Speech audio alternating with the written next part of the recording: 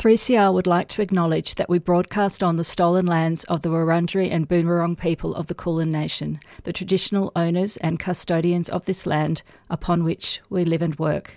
We pay our respects to elders past and present and extend that respect to other First Nations Australians who may be in our audience or listening to this broadcast. We acknowledge the continued resistance of First Nations peoples in the face of ongoing colonisation and settlement, and that sovereignty was never ceded and a treaty never signed.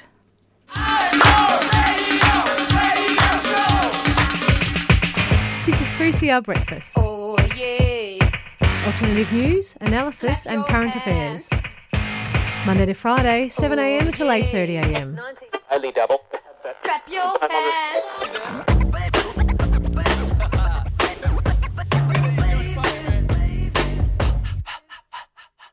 And good morning to Wednesday Breakfast listeners. Thank you for joining us today and welcome to the show. My name's Claudia and I'll be hosting the breakfast program solo today. Unfortunately, Jacob has turned COVID positive, so they'll be isolating. Big shout out to Jacob there.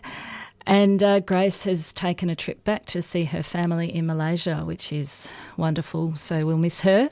But we have lots of guests joining us live this morning, so there'll be lots to listen to, including some music from Australian artists.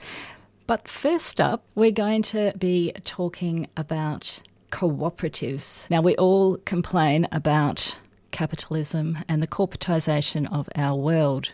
But what are the alternatives? Well, we're going to be speaking with someone who comes from a cooperative environment in the Basque country in Spain, a very successful venture there, and that's Ana Aguera. After that, at about 7:30, we're going to be hearing from some of the participants in Australia's inaugural Trans Pride March, which took place in Naarm last Sunday. And then at about 7:45, we'll be hearing from Associate Professor Nicholas Wood from the University of Sydney, who'll be sharing the latest on the new strains of coronavirus and which vaccine is best to fight them. And then at around 8:10 to round up the show, we'll be joined by Dr. Vivian Gerrand from the Centre for Resilience and Inclusive Societies at Deakin University. She'll be talking about a new exhibition opening next week titled Objects of Everyday Resilience, the relationship between material things and resilience. But before we get started, I wanted to give you an update on the plastics and whale conservation story that we brought to you last week.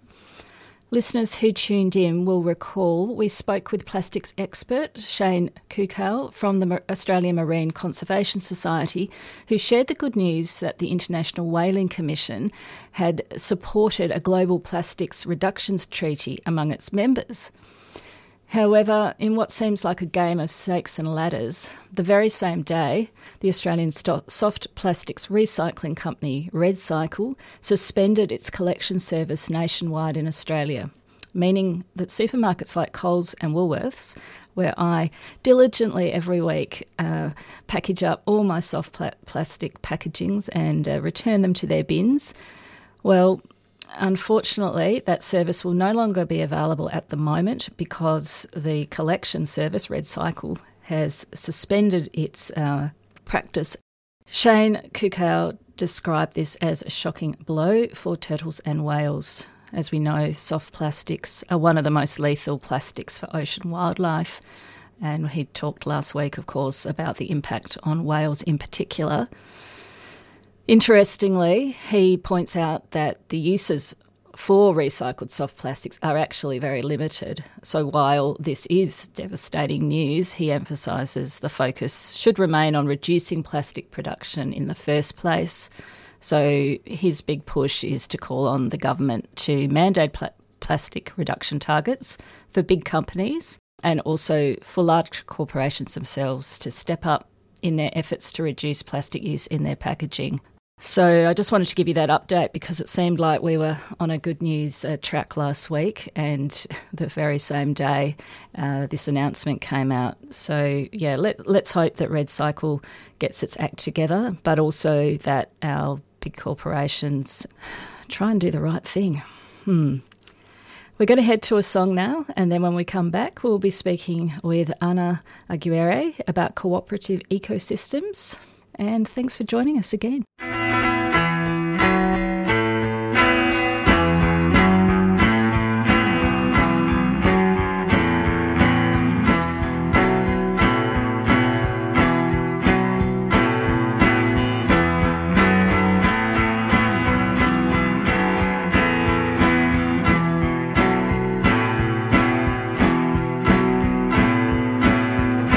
Start out with a piece of luck, you find something or somebody turns up. But once you make your connection, you better pray your alarm goes off.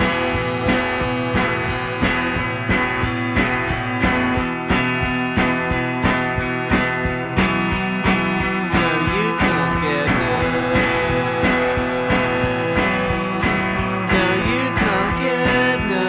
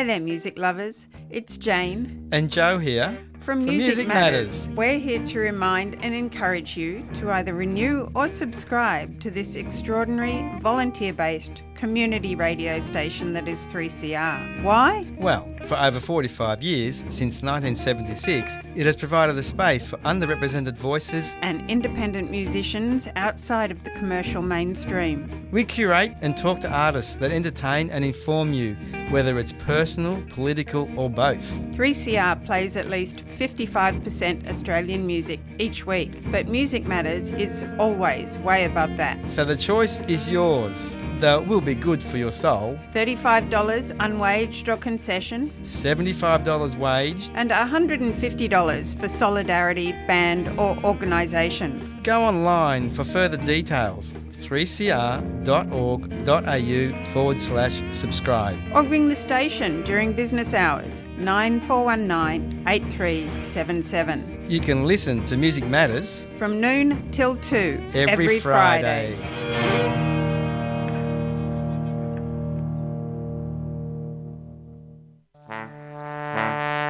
I wanna drop food, not bombs. Hot trains, volunteer at every info shop. I wanna give free therapy out in the park. Go to 3 school jumps and have practice squash. Drop food, not bombs. When I was new to Melbourne, I found a Food Not Bombs flyer on the road and I had like this fist with a carrot, and carrots are my favorite vegetable. Yeah, I think they were asking for help doing stuff and I got in touch. We, I guess, rescue food that would otherwise go to waste. I like the aspect of sharing food and not making anyone feel obligated to pay anything for it. We make a real point at Food Not Bombs of involving everyone who wants to be involved in whichever part they want to be involved in. For more information, go to fnbmelb.noblogs.org. Food Not Bombs is a 3CR supporter. Food Not Bombs. Hello and welcome back to 3CR Wednesday Breakfast. Claudia here with you, and thanks again if you've just tuned in for joining us. In a world dominated by top-down centralised regimes and shareholder capitalist models, many people are looking for alternatives that provide a different way of doing things. The cooperative form of organisation based on values of fairness and equality, where workers take a greater role in ownership and decision-making, is one such model. We are very fortunate and excited to have as our guest this morning Ana Aguirre, co-founder and worker-owner at Tazabayez, a cooperative organisation in the Basque Country of Spain's north. Tazabayez is a cooperative organisation working closely with the very famous worker-owned cooperative group Mondragon.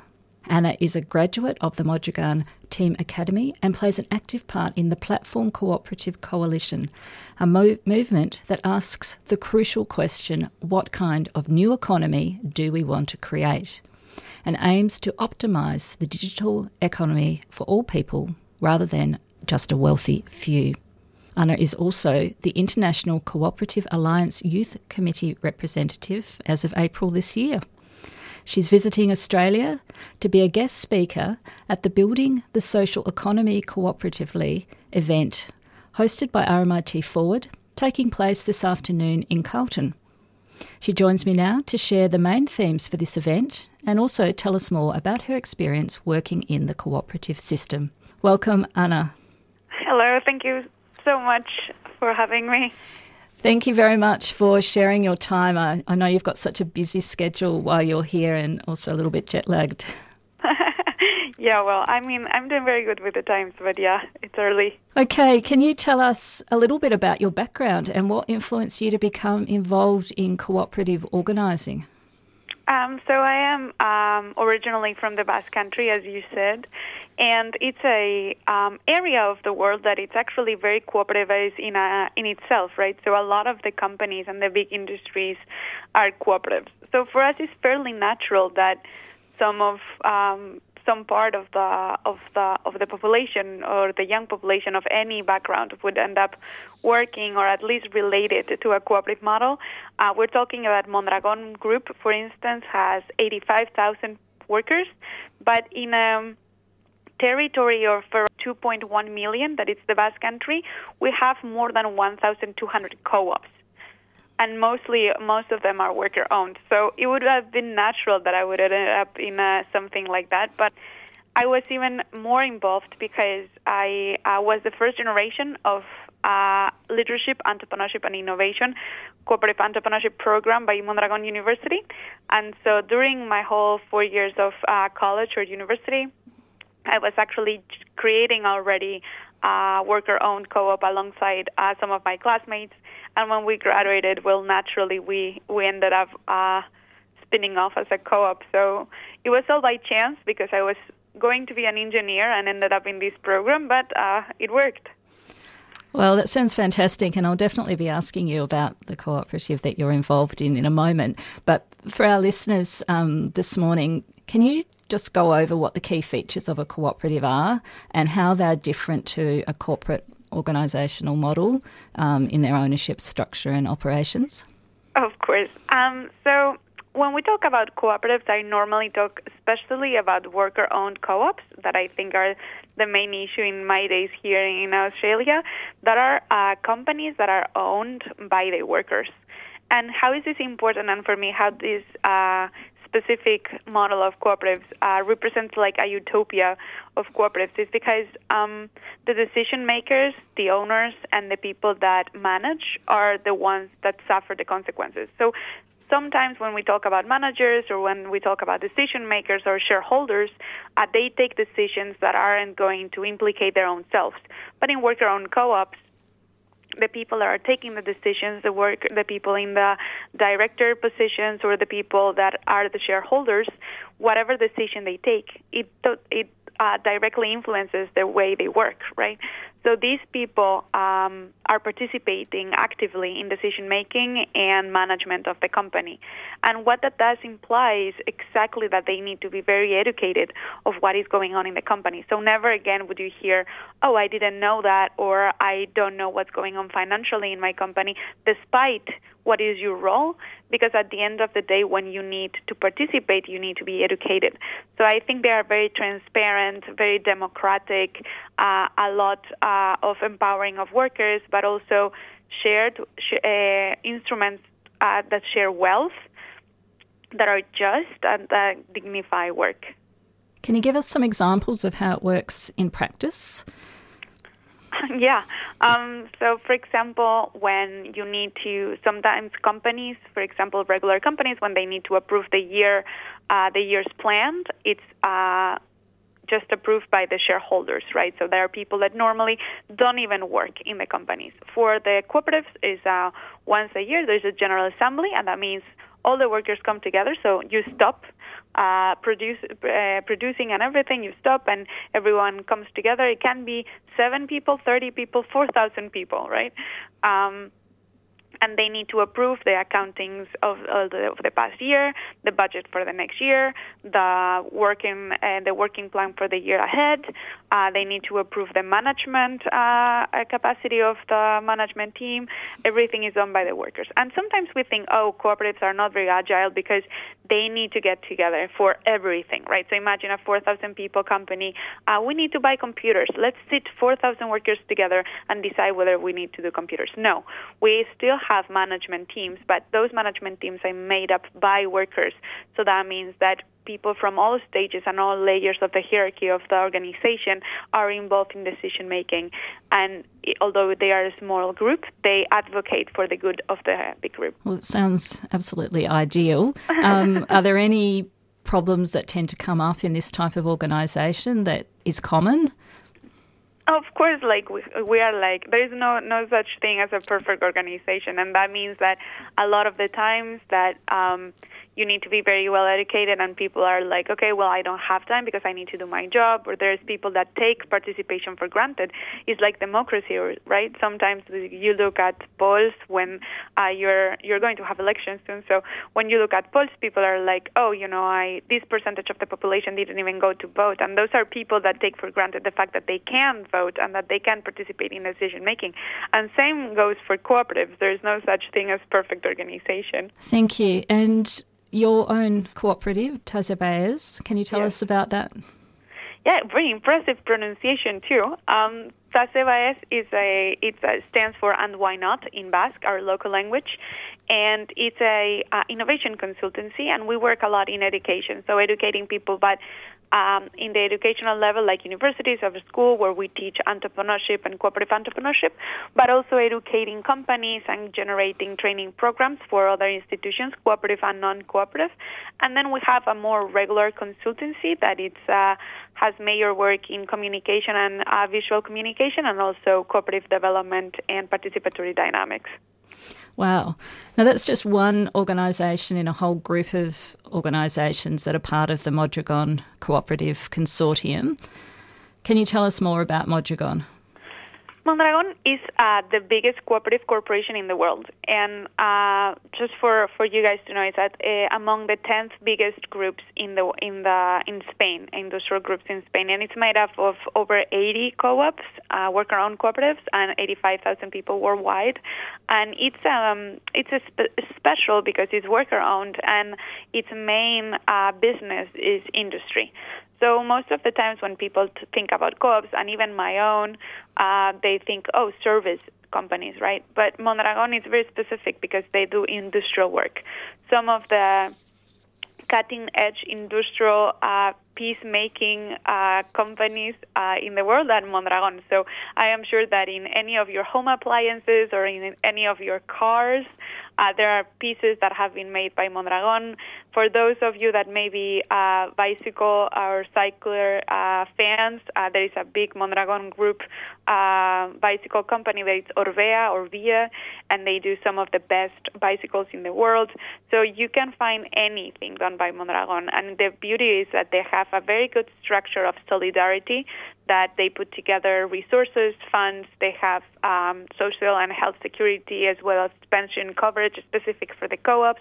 So they make sure that they have a stronger system of solidarity and support than just if they were standing alone co-ops. Yeah, and I'm interested to know, you talked a little bit about the Basque country always having a history of cooperative organisation. Can you tell us a little bit more about the social or political climate that influenced the growth of cooperatives and particularly has helped support Mondragon in its growth? I think that would be really interesting for listeners who are, keen to know more and people in all countries, but as in Australia, to learn from your example and perhaps replicate some of the systems. Yeah, some people say that sometimes when people come to Mondragon, and we have around 5,000 people coming to visit from all over the world every year, more or less. So a lot of people ask, you think it's replicable? And there's a lot of people that say, well, I don't think so, because it's very enrooted in the culture. Me, myself, I'm a big believer that, yes, it is replicable. So I do think that the Basque country has some solidarity features that are intrinsic to the culture, and therefore it's kind of a good melting pot for cooperatives to arise. But we need to remember that, for example, when Mondragon started, we were talking about end of the Civil War, very poor population that had most likely fought in the Republican side, right? So we lost the war in a way. So it was a dictatorship, one of the oldest in Europe, and people were very poor and uneducated. And their normality of jobs was very big capitalistic companies that would be also very paternalistic, so very low salaries and then extra services for the workers. For Mondragon, that it's like that miracle, right? There is a book that is called The Miracle of Mondragon, and they say that it was started or envisioned by a priest. But the beauty of the story is that he spent, Arizmendiarrieta, that it's a very bad last name for Anglophones, Arizmendiarrieta spent 10 years educating the people, and starting from very young age, before he created the first cooperative. And how this is important is because he didn't expect cooperatives to arise just like mushrooms, right, out of an educated population. He needed to educate and prepare the ground for people to be ready to own their work and to people to be ready to participate in decision-making. But that only happens if you are educated and you have the resources to be critical minded, right? So he spent more than 10 years just educating before starting a co-op. Then he created a whole microstructure that is later on known as Mondragon Group. That was a solidarity net that involved worker-owned co-ops in industrial work, also a bank, a cooperative worker-owned bank, a university that was the first cooperative that was created, and then also research and development centers to make sure that innovation was made in-house. So yeah. And is this part of what's going to be discussed today at the panel discussion, the sort of conditions and environment that are conducive to creating cooperatives? Yes, today we'll be going deeper, I guess, into how the features, how was it done, and also what the part of the social and solidarity economy and the fostering of these features by government supporting programs, and how do we make that possibility real by supporting from the public and private sectors, right? So a little bit deeper into how do you create the good scenario for these spaces to be able, or these ecosystems to be able to arise. Well, we'll give out details of the panel discussion in a moment. I just wanted to ask you one last question. You're also the youth ambassador with the International Cooperative Alliance. Do you have a message for Australian youth who are wishing to learn more about cooperatives as an alternative to corporate organisation? Yes. Unfortunately, co-ops are not exempt of the lack of youth. I think most of the sectors can share that youth isn't the most engaged or the most allowed to be engaged when we talk about representativity, because a lot of youth works, a lot of youth is active, most of our youth are contributing to society, but unfortunately we don't have, in a lot of cases, the space to be representative of our own voices. So I encourage you to reach out to the cooperatives in your area, in your sectors, and participate also at the global level. We have obviously the regional level in the Asia Pacific, but we don't have a lot of Aussie representatives in the International Cooperative Alliance Youth Network, so more than welcome to share more and get involved, because I think it's a model that is very aligned with the values of the new generation, and I am 31, so I am not the younger youth. There's people that coming behind me that are a lot more aligned with those values of solidarity and social impact. So I encourage you to learn more about co-ops and get involved in the Australian movement, but also at the worldwide level. Thank you so much for your time today. Can you give us details of the event and how people can get along? I believe it's a hybrid event and in person. Yes, it's a hybrid event, and unfortunately, I don't have the website on my hand because I've been terrible at following up my email. But it's a hybrid event, and it happens today at 3, and it's 3 to 5, and it's going to be a conversation with not only me at the international level, but also the national level of co-ops and how everything is possible to join. So please look it up and come join us, at least online. And learn more about the worker-owned cooperative model here in Australia and beyond. Thank you so much for your time this morning, and best of luck with the panel discussion. I know there's a few people from 3CR that'll be getting along there. Thank you so much for having me. And that was Ana, thank you. And that was Ana Aguirre, co-founder and worker owner at Tazabaez, a cooperative organisation working closely with Mondragon in Spain's northern Basque country. And she'll be speaking this afternoon at RMIT's Forward panel event, Building the Social Economy, commencing at 3 p.m.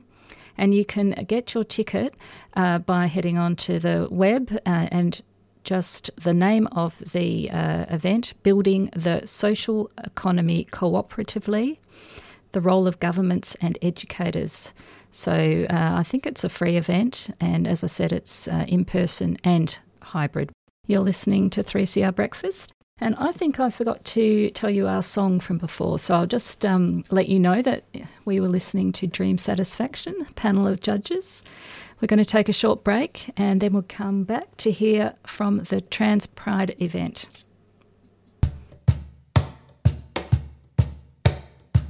There are many ways that you can keep up to date with 3CR news, events and programs.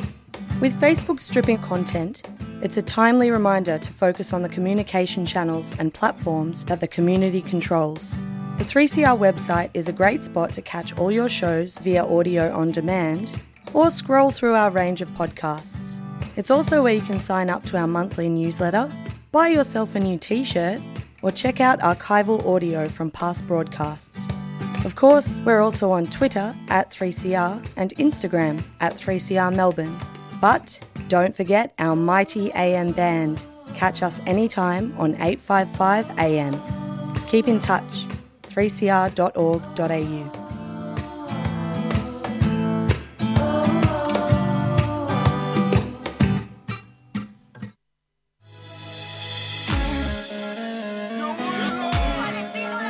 Kufiyas are Palestinian scarves, and they're a symbol of support for justice for the Palestinian people. Buying one will support the last remaining factory in Hebron that makes kufiyas, and all proceeds from the sales support projects in Palestine, especially Gaza, as well as local solidarity organisations. From the traditional black and white kufiya to an array of modern designs, all scarves are $35 each. Explore the range and order online, or drop by 3CR during business hours. Wear your support for the rights of Palestinians. Go to kufiyas.org.au, that's KUFIYAS.org.au, a 3CR supporter.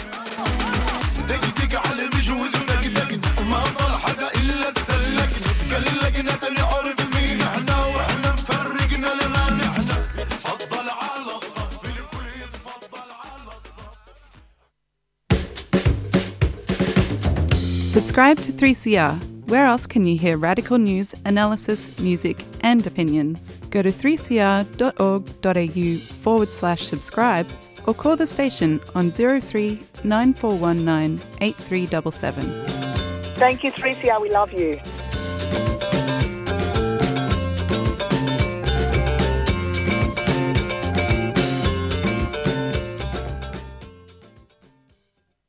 You don't need a reason to vote early in this month's state election. Early voting centres are now open, or you can vote by post. To find out more, visit vec.vic.gov.au or call 131 832. Your vote will help shape Victoria. A 3CR supporter.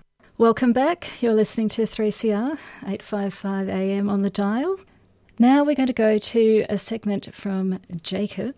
This week, as you know, is Trans Awareness Week, a week that draws attention to the triumphs and challenges of the trans and gender diverse community.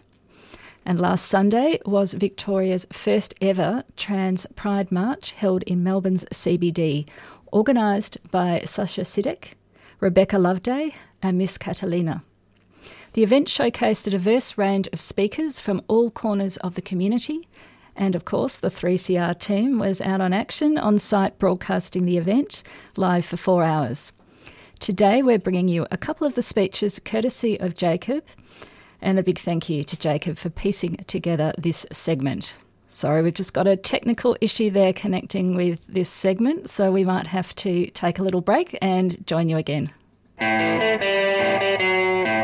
Bisexual Alliance Victoria is a not-for-profit organisation dedicated to equality and justice for multigender attracted people, including bi, pan, regardless of label or no label at all, their partners and allies. Bisexual Alliance runs discussion groups in person and online. The group offers a safe and fun space to share your experiences, ask any questions regarding your sexual identity and provide peer support. Bisexual Alliance is especially keen to hear from multigender attracted people in regional and rural Victoria. Donations of $2 or more to Bisexual Alliance are now tax deductible.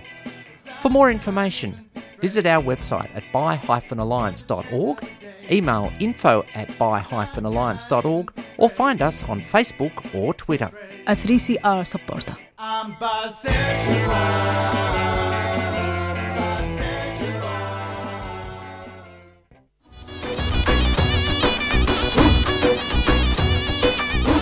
The revolution in Rojava is a beacon of hope for the world. putting direct democracy and feminism into practice on a broad scale. This radical attempt at social transformation now faces huge challenges, including daily attacks by the Turkish military with little outside recognition or aid. Show your support for Rojava by joining North East Syria Solidarity, or NESS, and help ensure the survival of this inspiring experiment in social change. NESS sends aid, raises awareness and builds solidarity. Get involved at www.nesssolidarity.org.au. NESS is a 3CR supporter. We're going to play a song by PJ Harvey now. This is Love. But stick around. When we come back, we'll be hearing from Jacob on Trans Awareness Week.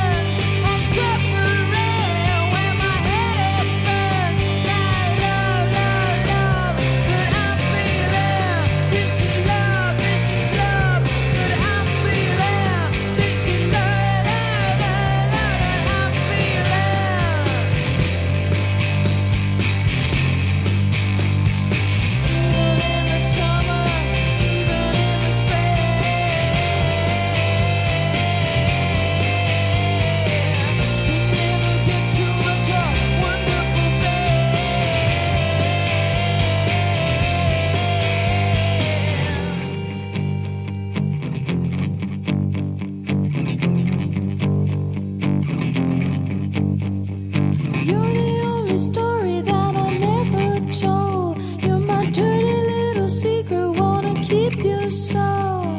You're the only story that never been told. You're my dirty little secret, wanna keep you so. Come on out, come on over, help me forget. Keep the walls from falling as they're tumbling in. Come on out, come on over, help me forget. Keep the And you're back with 3CR Wednesday Breakfast. Thanks for sticking around. That was PJ Harvey with This Is Love. And before the break, we were introducing our segment on Trans Awareness Week, which is a week that draws attention to the triumphs and challenges of the trans and gender diverse community. And as I said, last Sunday was Victoria's first ever Trans Pride March held in Melbourne CBD. And the event showcased a diverse range of speakers from all corners of the community. And this morning, we're going to bring you a couple of those speeches courtesy of Jacob Gamble, who very kindly put together this segment for our listeners. So we're going to go now to the Trans Pride March speeches. Victoria's first ever Trans Pride March was a celebration of trans identity and a declaration from the trans and gender diverse community that we are here and we are strong. Jay and Maren Wake are a mother-son duo who spoke on the power of loving your child for who they are. Jay is a 14-year-old young person who is proud to be transgender and a youth ambassador with Transcend Australia. Maren is a health and education consultant who works as an LGBTQIA+ child and family practitioner. Let's hear from them now. Why can't I?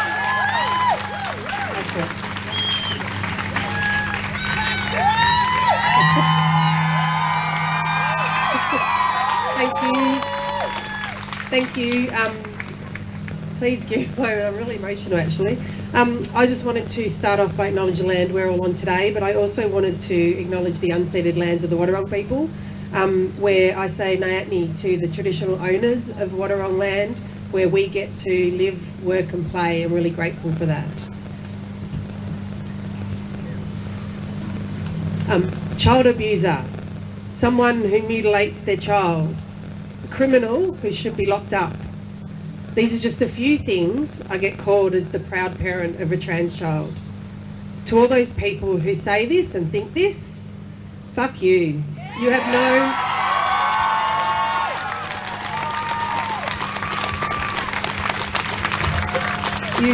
you have no fucking idea.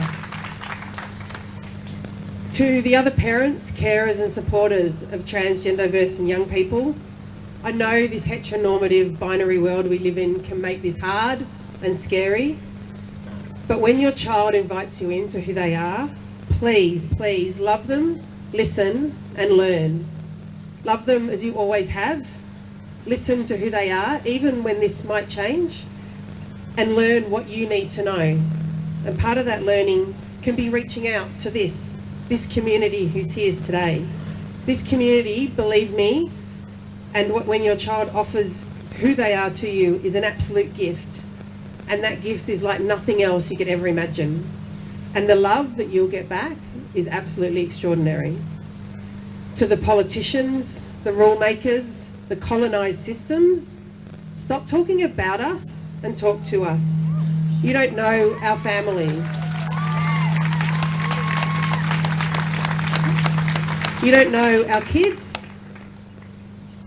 or who we are. You must listen and learn. To the trans and gender diverse community and our squad, we're here because of you. Thank you for helping me save my child's life.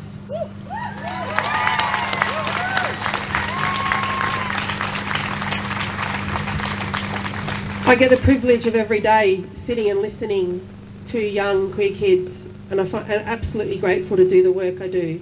But to all the trans and gender diverse, non-binary young people who are here today, maybe listening, I know it's tough and I know the world can fucking suck big time. But know that we are here. I am here. I know at times it doesn't feel like it, but please, please stay here and keep looking for us, your family, and I promise you will find us, your community and your family. For everybody, you know, I have 3 words often: protect trans kids.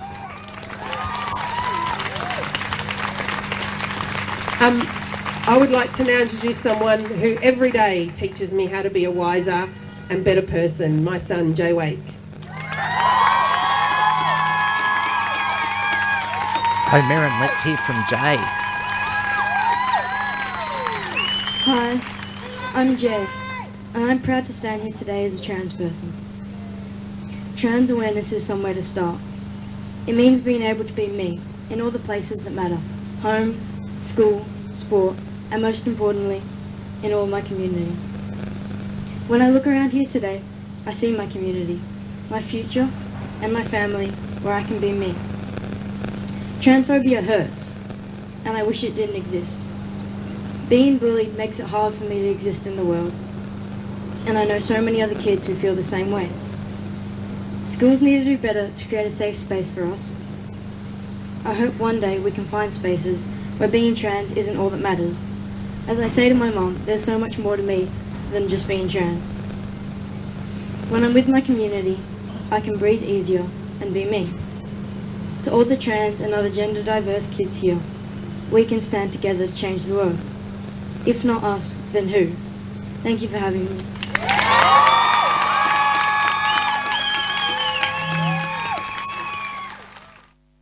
Another speaker was Shin, a community storyteller and creative Drawing from their lived experience as a neurodivergent trans-masc person of colour, Shin finds joy in being open about his identity within community spaces. Welcome, Shin! Hi everyone. So nice to see you all here. It's really important that people turn up to these things because,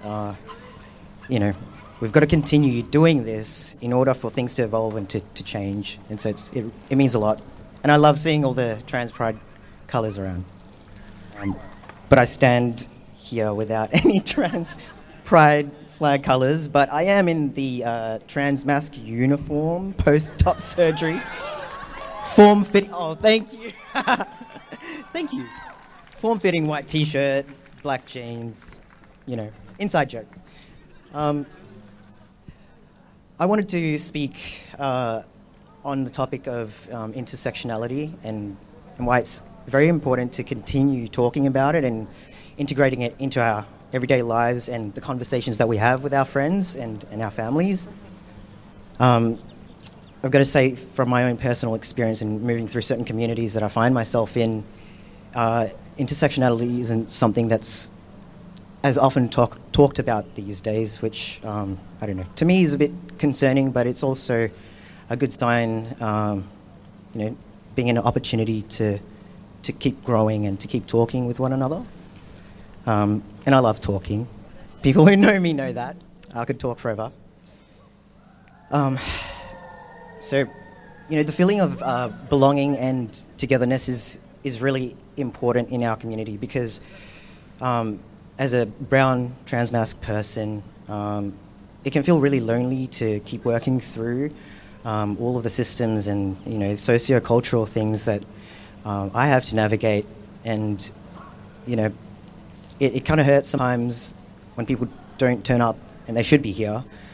But nevertheless, you're all here, and that means a lot to me. Thank you. So, I'm Filipino. My mother migrated to Australia when I was 5 years old. I was left behind in Philippines for about 3 years, during which time I was actually physically neglected, emotionally neglected. I was an abandoned child for a period of 3 years, so that was really rough. And then having moved to Australia, I had to find my own way through life. I grew up very independent and having to figure out everything on my own, including figuring out that I'm trans, and I only really started that journey properly 2 years ago. So here's to testosterone.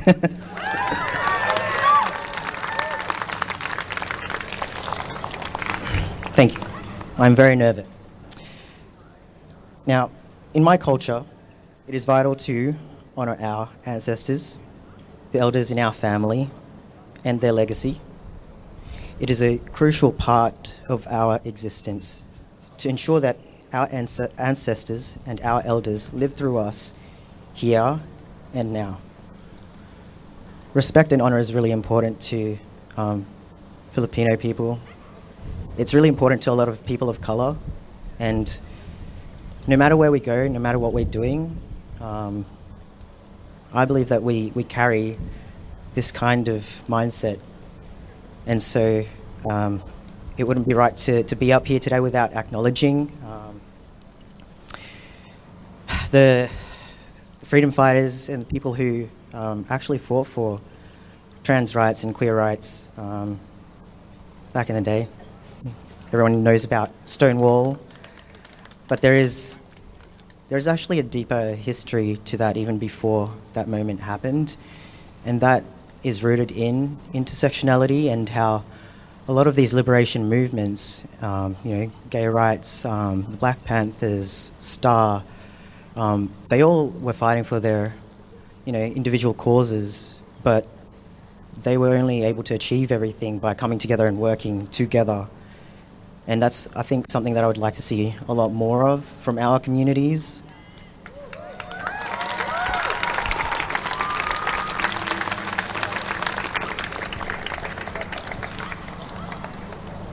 And so, as I said, I carry this practice of honouring the past and respecting the past and trying to carry all of that wherever I go in spaces that I find myself in. It is fairly scary to speak quite loudly, publicly about a lot of things, especially as a trans person. It's frightening. Kind of feels like you're putting yourself on the line every day. But who else is going to do it but us, really?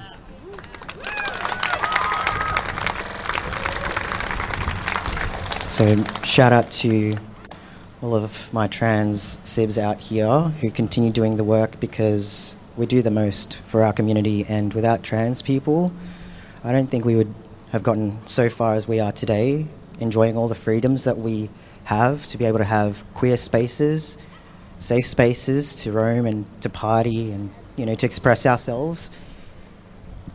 And so, yeah, big shout out to Transgender Victoria for existing and for supporting trans people, and all of the speakers here today. Now, I love to read. I want to read an excerpt from a book that I've been reading. It's called One-Dimensional Queer. This is a concept that I would like to leave people with to have a think about, because it's important to keep inspecting our own values and where we stand in our queerness. And one-dimensional queerness is something that has kind of given rise to gay rights without the intersectional views of how to actually fight for liberation. And so, yeah, I'll just have a read of one of the pages from this book. This is from a chapter called Multidimensional Beginnings of Gay Liberation. Stonewall and the Claims of Spontaneity. Why is Sylvia Rivera's retelling important for how we usually tell the story of gay rights? Her version is important precisely because it questions the idea that gay liberation arrived distinct from anti-racist liberation, an idea fostered by gay rights movement. Currently, the modern gay rights narrative is told as a struggle that inherits the successes of the US civil rights movement, whereas the civil rights movement is framed under the US narrative as about race. The gay rights movement frames itself about sexuality's arrival into the world of rights as the latest development of freedom after the successes of civil rights. But this version of the story leaves out crucial details. It omits the fact that in several important instances, particularly from the 1970s onward, the struggles over race, gender, class, and sexuality were imagined not separately but simultaneously. It fails to mention that efforts at anti-racist and queer liberation have not moved in a linear fashion from bad to better, but have moved in many instances in a non-linear fashion that defies narratives of their progressive development. It overlooks the history of how queer and transgender activists from the 60s and 70s drew on a variety of anti-racist movements for inspiration and affiliation, the civil rights movement being only one of them. This version also conceals how queer liberation was not originally conceived in single-issue terms, and instead gave birth to a multi-vocal queer politics. Thank you.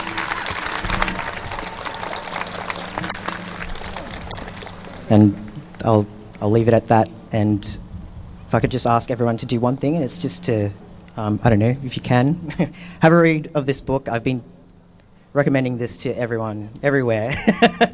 I've done it about 5 times now. This would be the 6th. Again, it's called One-Dimensional Queer, and it's by Roderick A. Ferguson. He's a black queer activist and academic, and his works are really, really important. So do a bit of education and have a read, because we are here because of the people that he writes about in this book. Thank you.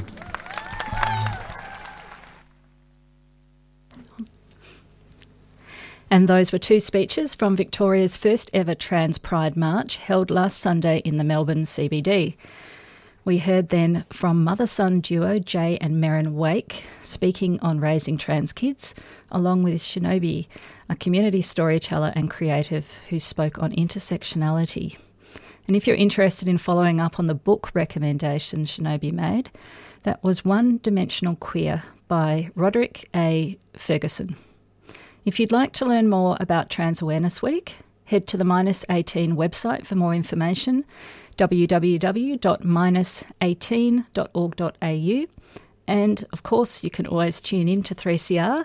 We have a range of rainbow programs here, starting with In Your Face, Friday 4 to 5 p.m, PX 1U, Saturdays 1:30 to 2 p.m, Out of the Pan, Sundays 12 to 1, and, of course, Queering the Air, which Jacob is one of the co-hosts, Sundays at 3 to 4 p.m.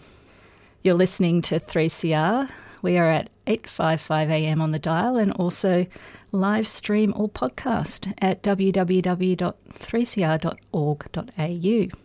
We're going to go straight into our next interview right now, and we're going to hop from the Pride March to a very different subject, but one we're all familiar with, the COVID pandemic. The pandemic has been with us for nearly 2 years and we are all fed up. But while government mandates have all but disappeared and everyday life feels more normal, the virus itself has not gone away, and suddenly it seems people everywhere are popping up positive. Are we on the brink of a new wave, or perhaps already riding it?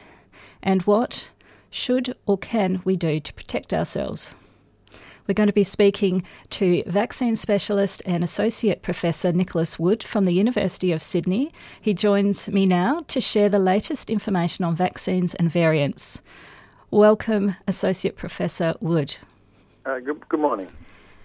Thank you very much for joining us. Can you give us a quick update on where the current numbers are in terms of active cases and how it compares to a month or a week ago? Yeah, so it's certainly on the rise across Australia and in states like New South Wales and Victoria. And what we're seeing is the new variants. So we had BA4 and BA5, which was sort of the Omicron family. And these are some new subvariants, and they've got letters of the alphabet like XBB and BQ1 and BR2. So they're different mutations of the virus, and that's what's certainly causing a rise in case numbers.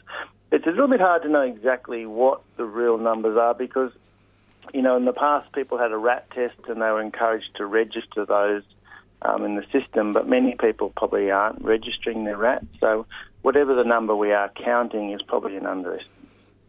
Sure. Now, you talked about the new variants. What does that mean for Australians in practical terms? Yeah, I think what it means is that if you're due a booster and you haven't had a booster yet, then you should go and get that one. So a little bit hard to tell exactly how severe the new variants will be. Countries like Singapore have had the variant for a little while, and it appeared there that they probably weren't as severe as the earlier original strain and the Delta variant strain. So I think, what it means is if you are of the age where you're due the booster, and we can talk about those, then you should go and get that now, because what we believe is that a rise in your antibody generated by the vaccine will give you some protection against getting severe COVID. And it could also mean that if you feel like you've got immunity from a previous infection, that might not necessarily be the case in relation to these new strains.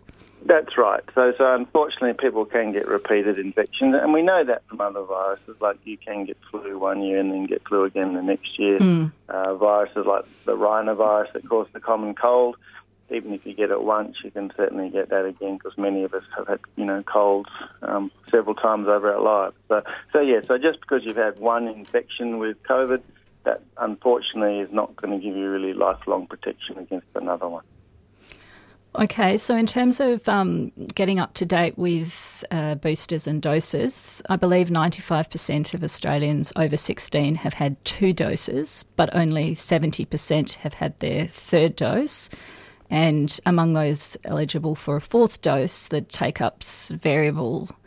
Can you explain why we're seeing this lag in people taking up the opportunity to have their full set of doses? Yeah, it's a good question. I think there's probably a range of reasons. I think one of the key things is what we're calling vaccine hesitancy. So before this latest wave, people thought the society was opening up, that I'd had my 2 doses, I might have had some COVID, but it wasn't too bad, and I was able to go around normal life, and the cases seem to be, on the wane. But now with cases rising, I think, and we know you can get repeat infection, the hesitancy probably has to go out the door a bit and go and get your booster dose. So I think that's one thing, so vaccine hesitancy. I think probably also there's a bit of confusion out there with the rules around who's eligible for a booster and not.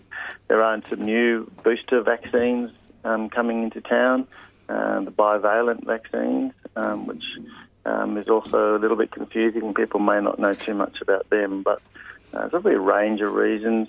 Vaccine hesitancy, I think, is one of the top ones. And the statistics that I just mentioned, obviously, are overall statistics. If we broke those down into sort of subgroups, are there particular groups that are particularly under-vaccinated still? I know we heard a lot about First Nations communities having difficulty accessing or having particular reasons to be hesitant about having vaccines, and there was problems within the aged care system and so forth.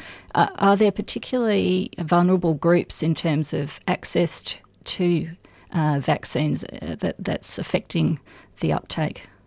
Yeah, definitely. As you mentioned, the First Nations people, they have a range of issues that may make it hard for them to get vaccines, and so that's one group that we want to work with to increase the uptake. Other groups will be those of non-English speaking backgrounds who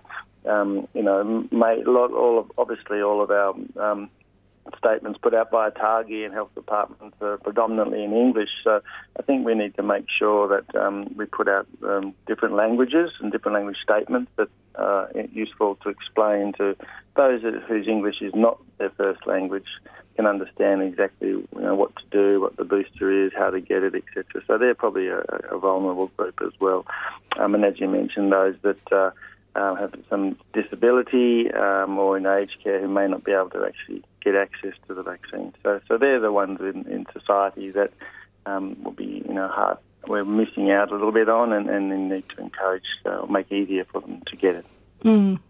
So for anyone listening, can we just now run through the different age groups, perhaps as a way of breaking down the eligibility and explain or clarify, so there's no confusion, about how many doses you're eligible for, so people are clear and can sort of assess where they're at, because there's so much discussion about 3 doses, 4 doses, and also different terminology about doses and booster shots. Like you sort of often see reference to a second booster, and that's actually, I think, your 4th dose, so it can get all a bit confusing. So 5 to 15 years, can you tell us what that group is eligible for? Yep. So for the 5 to 15-year-old kids, every kid aged 5 to 15 needs to have had 2 doses. So it's a simple starting point. And then a booster dose, or if you like, a 3rd dose, in the kids aged and young adolescents aged 5 to 15 is particularly targeted at those who've got sort of underlying medical conditions, severely immunocompromised, and these are the groups who, if they do get the SARS-CoV infection, could get nasty COVID disease. So 5 to 15, everyone needs to have 2 doses. A 3rd dose is for those who've got underlying medical issues or immunocompromised. 16 and 17-year-olds. So 16 and 17-year-olds, again, need to have 2 doses, and then they're also recommended a booster dose, so that's a 3rd dose. And for those who are 16, 17, and again have the underlying immunocompromised or medical conditions or live in the disability care, they should have a 4th dose, which which is the second booster. And then the adult category, once we hit 18. Yep. Yep. So 18 and over, again, everyone needs to have had 2 doses or should be recommended to have 2 doses. And like you said earlier, around about 95% of us have already had their 2 doses. But a third dose or the first booster is recommended for everyone over the age of 18. And then when we go, basically anyone up to 30 should probably have had 3 doses, 2 doses plus the booster. And then from 30 and above, you can have that, again, everyone has had 2 doses. And from 30 to 49, I'll say again, this is confusing. Everyone above 30 should have 3 doses. And from 30 to 49, you can have a 4th dose. It will give you a protection, but certainly everyone above 50 should have had their 2 primary courses, which have already had a first booster and a second booster. So that's a 4th dose. So I'm going to say that again. So basically, anyone over the age of 50 should have had 4 doses is the recommendation from ATAGI, and that's designed to give them good protection against severe disease. Between 30 to 49, you can have that 4th dose. The risk-benefit profile is still pretty good, but you don't get as sick if you're a healthy person with no underlying medical conditions. But there's no harm in having a 4th dose between 30 and above. And if people are travelling overseas, is it more important for them to have that extra dose? I think it probably is because, you're overseas, it's a foreign, you might not speak the language, you don't really know where the healthcare is, how it works. I think it would be important to get that 4th dose because you don't really want to get sick while you're overseas and ruin your holiday. So a 4th dose is good. Now, there are the new ones in town, are the bivalent vaccines. Yes, tell us about those. So these are made by Moderna, and I think Pfizer will be available in mid-December. And what they've done is they've taken the original COVID strain and they've mixed that with the Omicron variant. So it's got, you imagine the dose is, say, 50 micrograms. Half of that is the original strain and the other half is the Omicron strain. So that on balance is probably a slightly better vaccine than the original strain vaccine. Both of them will give you a boost in your antibody levels, but there's just a slightly better boost in the antibody levels to the Omicron variant with the bivalent vaccine. So bivalent just means 2 bits to it, if you like, Omicron and the original strain. And that's a Pfizer or Moderna bivalent? That's right, yeah. They're both made bivalent ones. The Moderna one is registered. Both are provisionally approved by the TGA for use as a booster dose. And I think the Moderna one is available now, and Pfizer should be available very soon. And who should be getting AstraZeneca or Novavax? So if you have had an allergic reaction to Pfizer or Moderna, or you've had a reaction from a previous dose of Pfizer or Moderna, then you should go for AstraZeneca or Novavax. Or if you prefer not to have that sort of vaccine construct that Pfizer or Moderna are, then you could go for an AstraZeneca or Novavax. So they're both, those other 2 are available for use as a booster dose as well. And there's plenty of vaccines around. Yes. So it's just a matter of, getting onto it and putting it on the Christmas to-do list. And it takes about 3 to 4 weeks to get maximum protection after you've had it. So if you are travelling... Yeah, that's right. Traditionally, we measure antibody levels at sort of the 1 month mark, and we sort of think that's when it's sort of peaking, and then it will slowly wane. But it could be a bit faster. It could be 2 weeks. But yeah, what you're saying is if you're going to go to Europe or North America or somewhere else in January, good to get the booster dose in now so that you've got peak antibodies when you're travelling. Well, thank you very much for your time this morning. We really appreciate you sharing that information and helping us all make sense of which booster we need to get and which vaccine. great. Many thanks for talking. And that was Associate Professor and Vaccine Specialist Nicholas Wood from the University of Sydney with an update on the new COVID-19 strains and vaccine eligibility. Inquire at your local pharmacy or check out the Vic Health website to find out where to get your jab.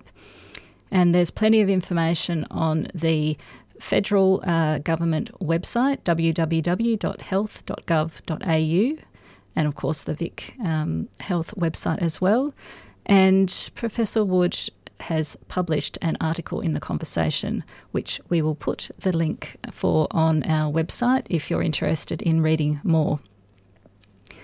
We're going to go to a song now, Whisper in My Ear by Pavin. And when we return, we'll be hearing from our final guest, Dr. Vivian Gerrand, about the relationship between material objects and resilience. Stay tuned.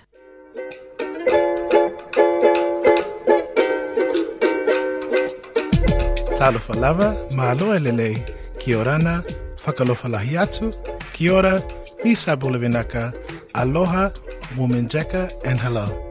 This is PX Whānau on 3CR 8:55 AM Community Radio, the voices of our community, talking Koe Pasifika, talking us. Saturday afternoons 1:30 to 2 o'clock, only on 3CR.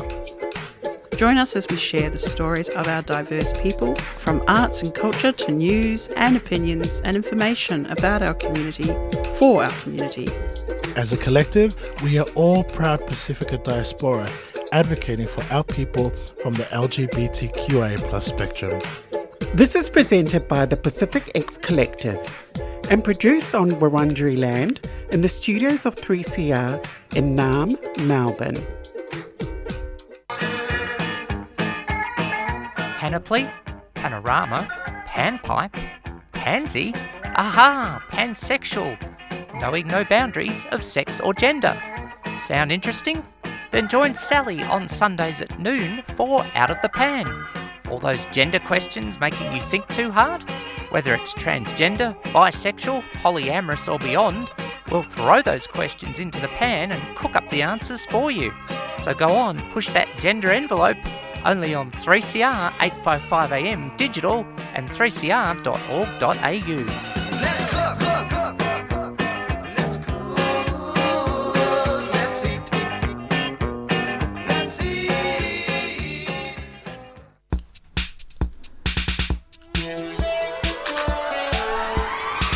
Voting for the Music Victoria Awards is now open to the public. With 12 public voted categories and 60 nominees to choose from, this is your chance to vote for your favourite Victorians and go in with a chance to win a prize. Award categories to vote on include Best Group, Song, DJ, Venue, Festival and more. Voting closes Monday 21st of November. For more info on how to vote now, head to musicvictoria.com.au. The Music Victoria Awards, presented by PBS 106.7 and Triple R 102.7. Music Victoria is a 3CR supporter. And you're back listening with 3CR Wednesday Breakfast. We were going to play you a nice song, but we've decided to go straight to our next interview because we have Dr. Vivian Gerrand actually with us in the studio, which is so exciting, and we want to give her as much time as possible to tell us about her work.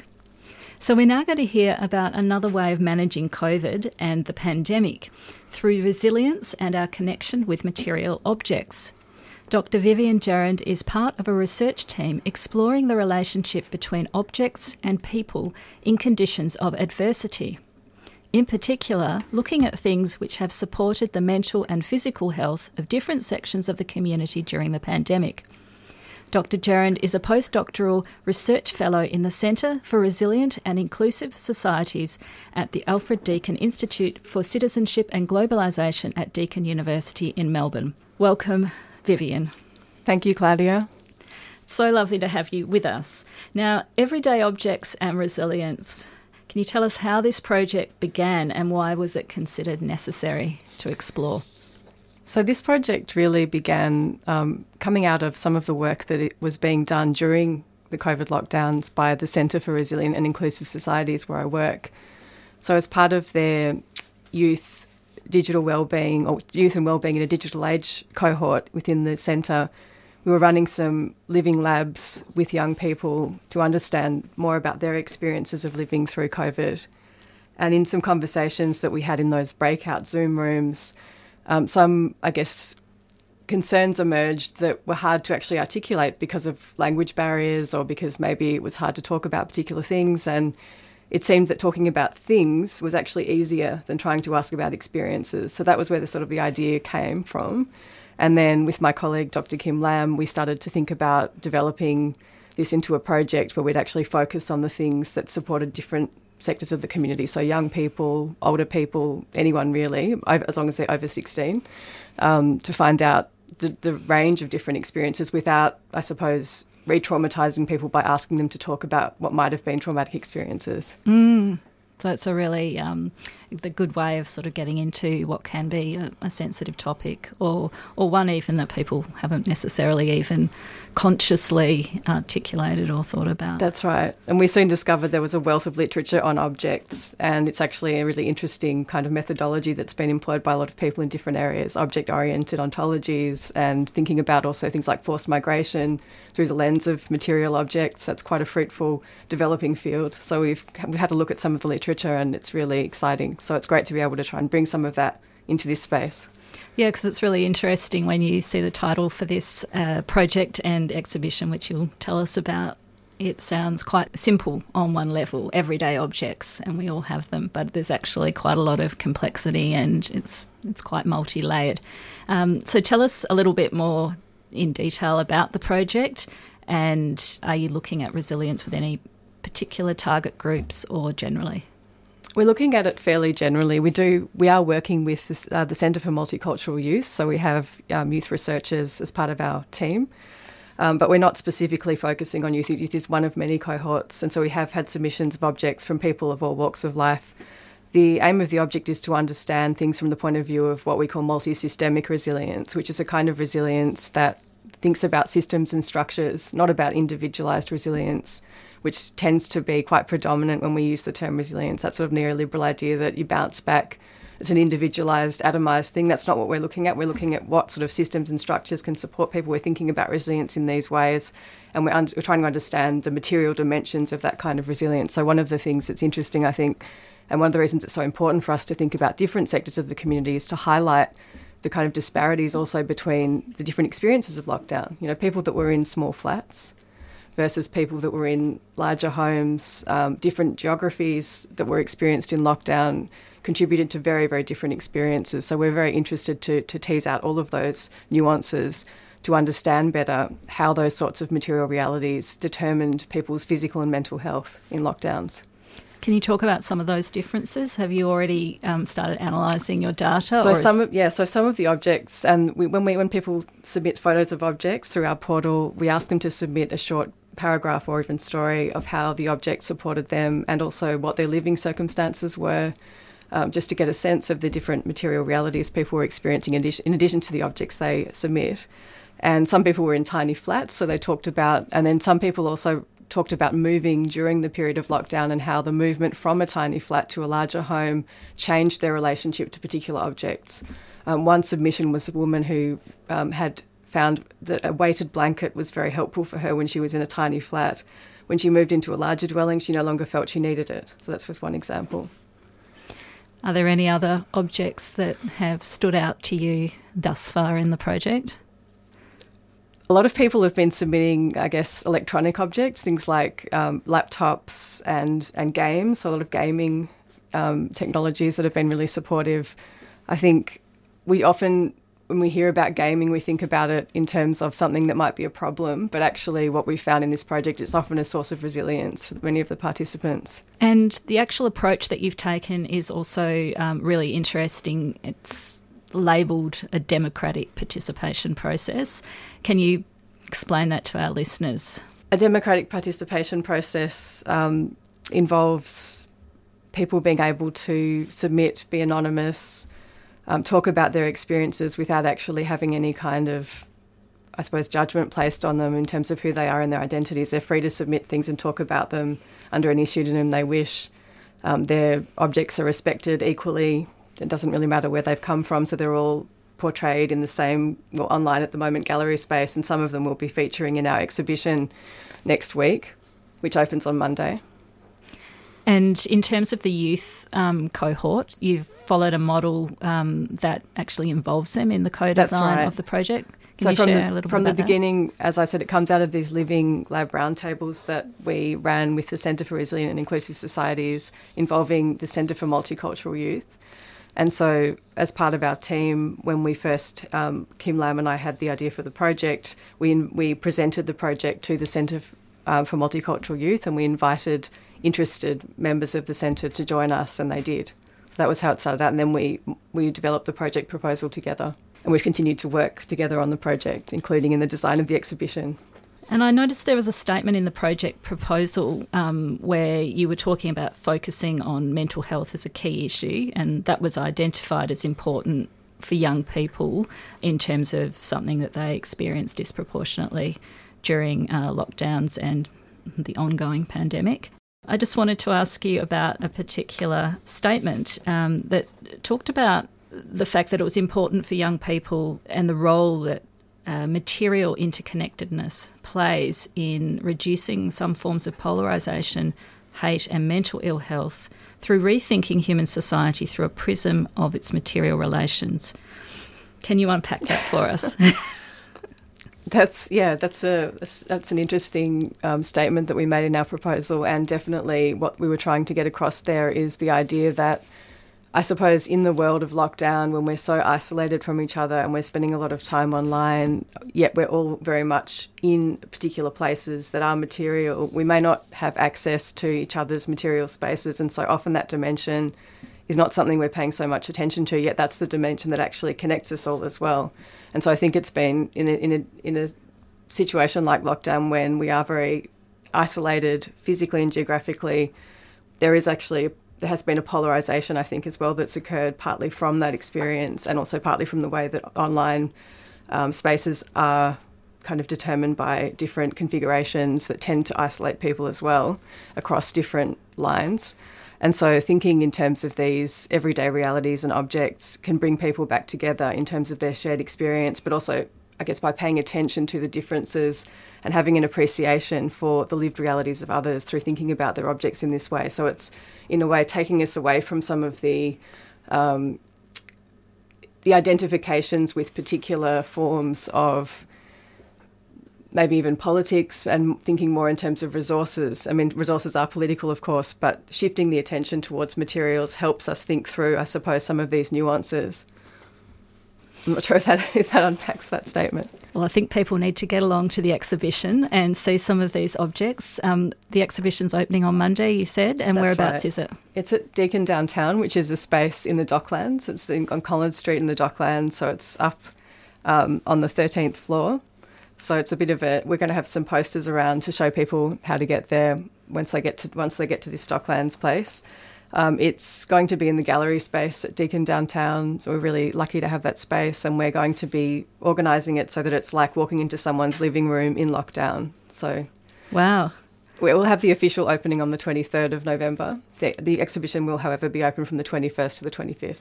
It's fantastic, and I'll put the details of how people can get along on our website, but also you'll still have your call for objects open. We do, so we're still welcoming objects, and we've currently got almost 40 objects. We're continuing to accept objects until we reach about 100 objects.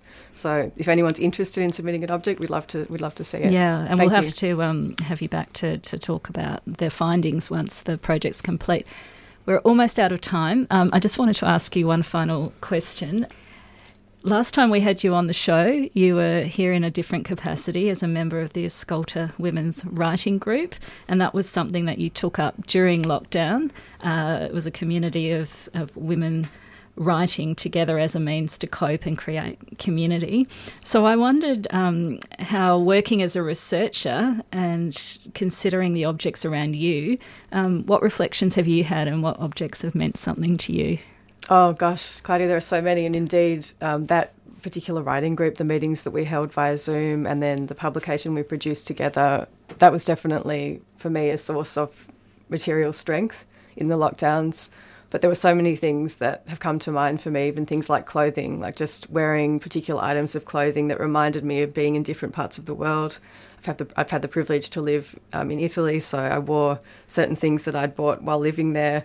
I'd dress up, for example, to go to the market because that was an opportunity to kind of mark the day, to have a small social interaction with someone at the market, that sort of thing. That really helped me. Music was another thing that really helped me. So sound objects are other things that we've had quite a few submissions of, people using music to help them. Yeah, it's a really fascinating entry point into people's experience. Thank you so much for joining us this morning. Thank you so much for the opportunity to talk about our project. We're really excited and happy to share it with you. Thank you. That was Dr. Vivian Gerron from the Centre for Resilient and Inclusive Societies, Deakin University, talking about objects for everyday resilience, the relationship between everyday objects and resilience.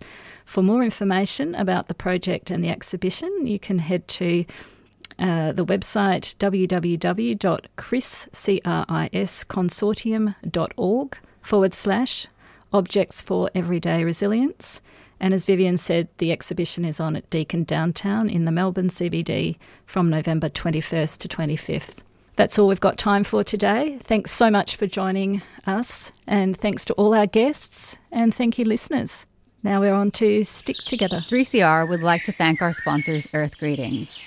Cards that connect, care, and celebrate. Support wildlife and habitat with every purchase.